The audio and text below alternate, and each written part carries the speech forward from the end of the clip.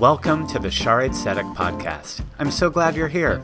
Here you'll find a live recording of just about every sermon, Devar Torah, teaching, or story from our Erev Shabbat and High Holy Day services. We know that you wish you could be with us more often, and we understand. Life getting in the way is not a bad thing. To live Jewishly is to understand that just as important as it is that Judaism happens in the synagogue, it's even more important to live Jewishly in your home and on your way.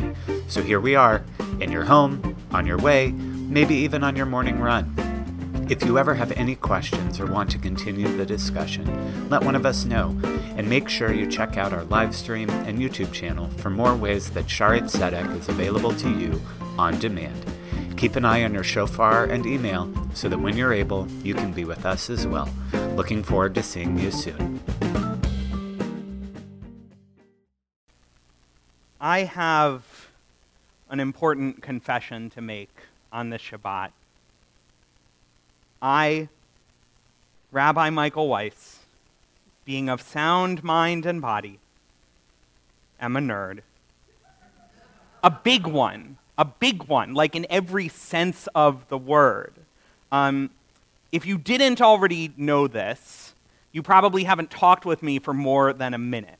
And I am so glad that being a nerd has become less and less stigmatized as time has gone on.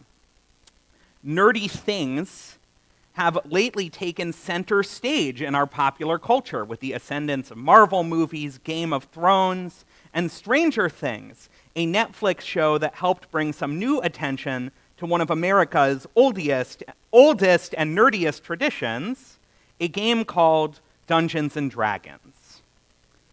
Now, some of you may have played this game. Some of you might have kids who played it.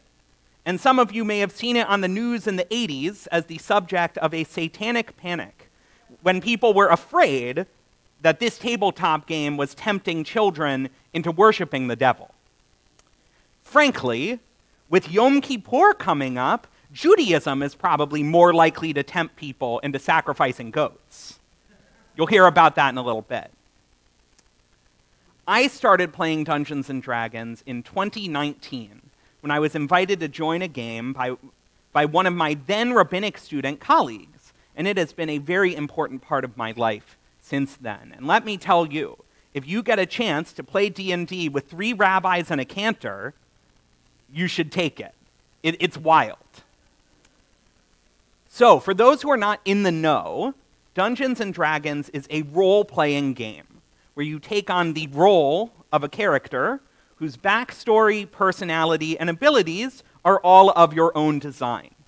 You sit around a table while the dungeon master, the referee, narrates an adventure featuring challenges or monsters for players to face. As your character, you get to make choices about how to respond, and then you roll all kinds of fun dice to determine what ultimately happens. It's a very improvisational game, and research has shown it helps encourage creative thinking and coming up with solutions to problems. And, while there's something really empowering about pretending to shoot a fireball out of your hands or slaying a giant dragon, one of the most impactful parts of the game is that it involves social interaction. The entire game involves communicating with your fellow players at the table and working as a team, but many of those conversations can take place in the role of your character. When I was playing as a gregarious and clever magic caster, I would put on just a little bit of a voice, a little different from mine, and try to imagine how my character might respond to someone based on their personality and life experience, all of which I invented, by the way. And the more time I spent exploring the world of this very social character, the more confident and social I felt in my own life. Indeed, our Jewish tradition teaches us that playing a role can have an impact on who we actually are.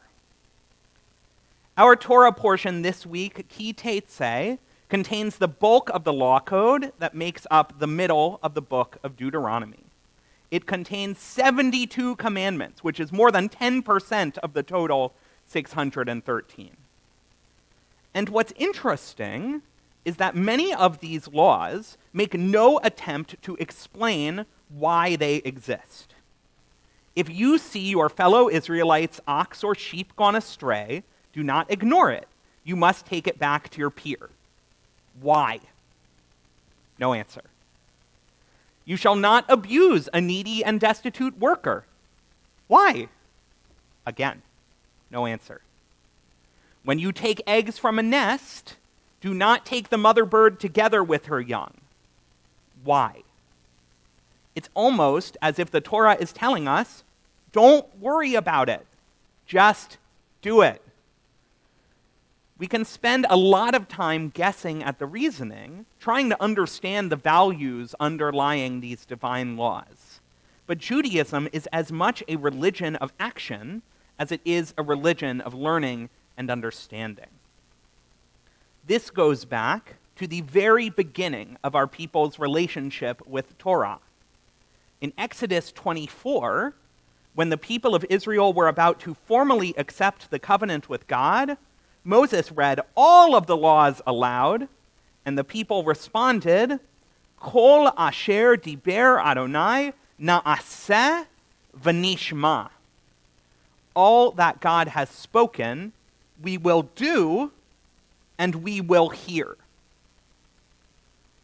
Now that's kind of interesting, right? The order is a little off. We'll do them before we hear them. So a different translation might be that we'll do it and then we'll understand it, but it still doesn't make a lot of sense. Unless you understand what this law is teaching us is not that understanding the laws is unimportant, but that understanding comes about as a result of living them. Ki Teitzei doesn't need to explain the reasoning behind its laws, because as we live them, as we show mercy to a mother bird and cooperate with our neighbors, we are shaped through our actions into the kind, ethical person God wants us to be. Another way to hear the affirmation of the Israelites could be this: we will do them so we can internalize them. We play the role of a good person, and then we become it. Here's an example from our tradition. We are all participating tonight in services in one way or another.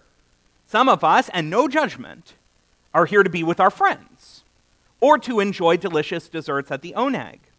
Or you're here just because you feel like you're supposed to. That's okay too.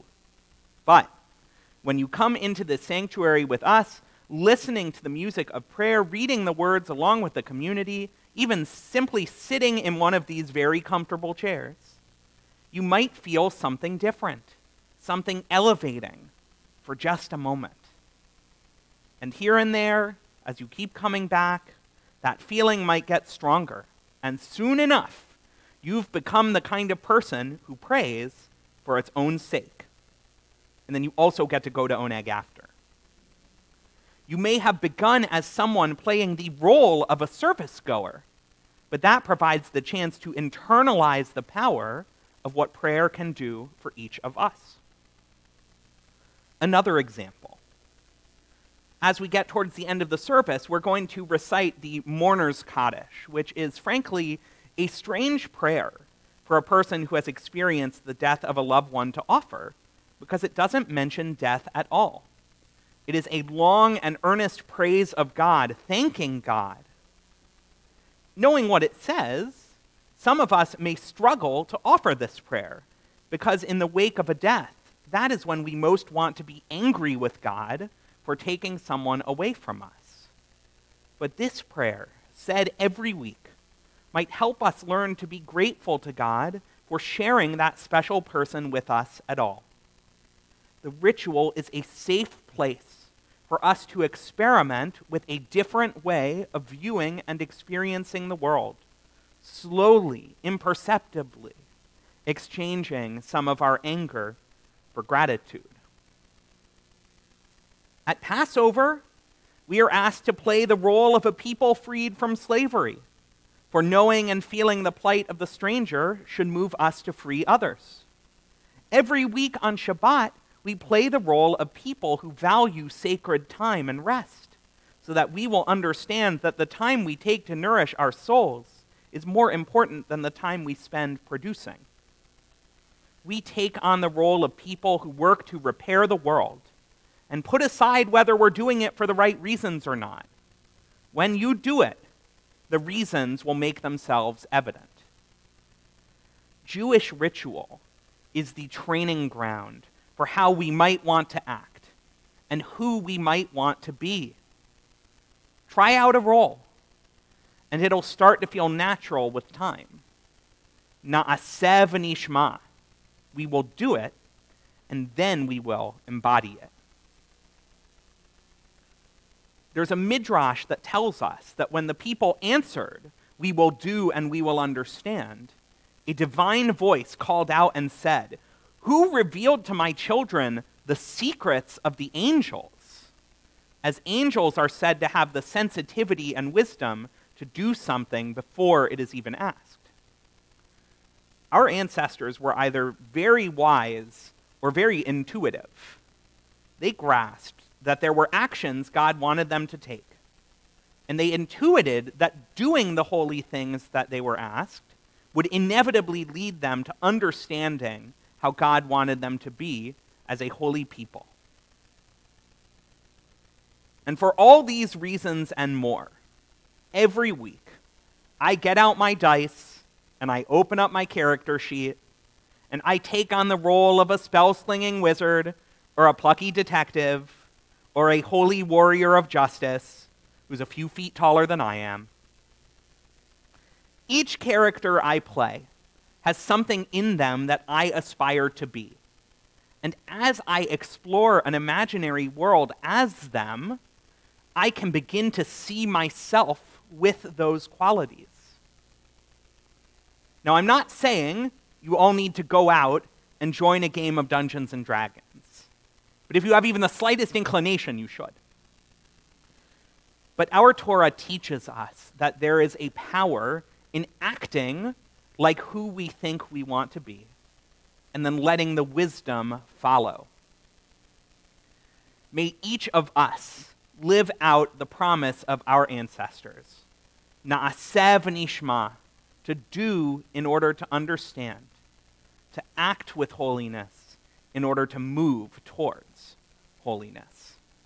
Shabbat Shalom.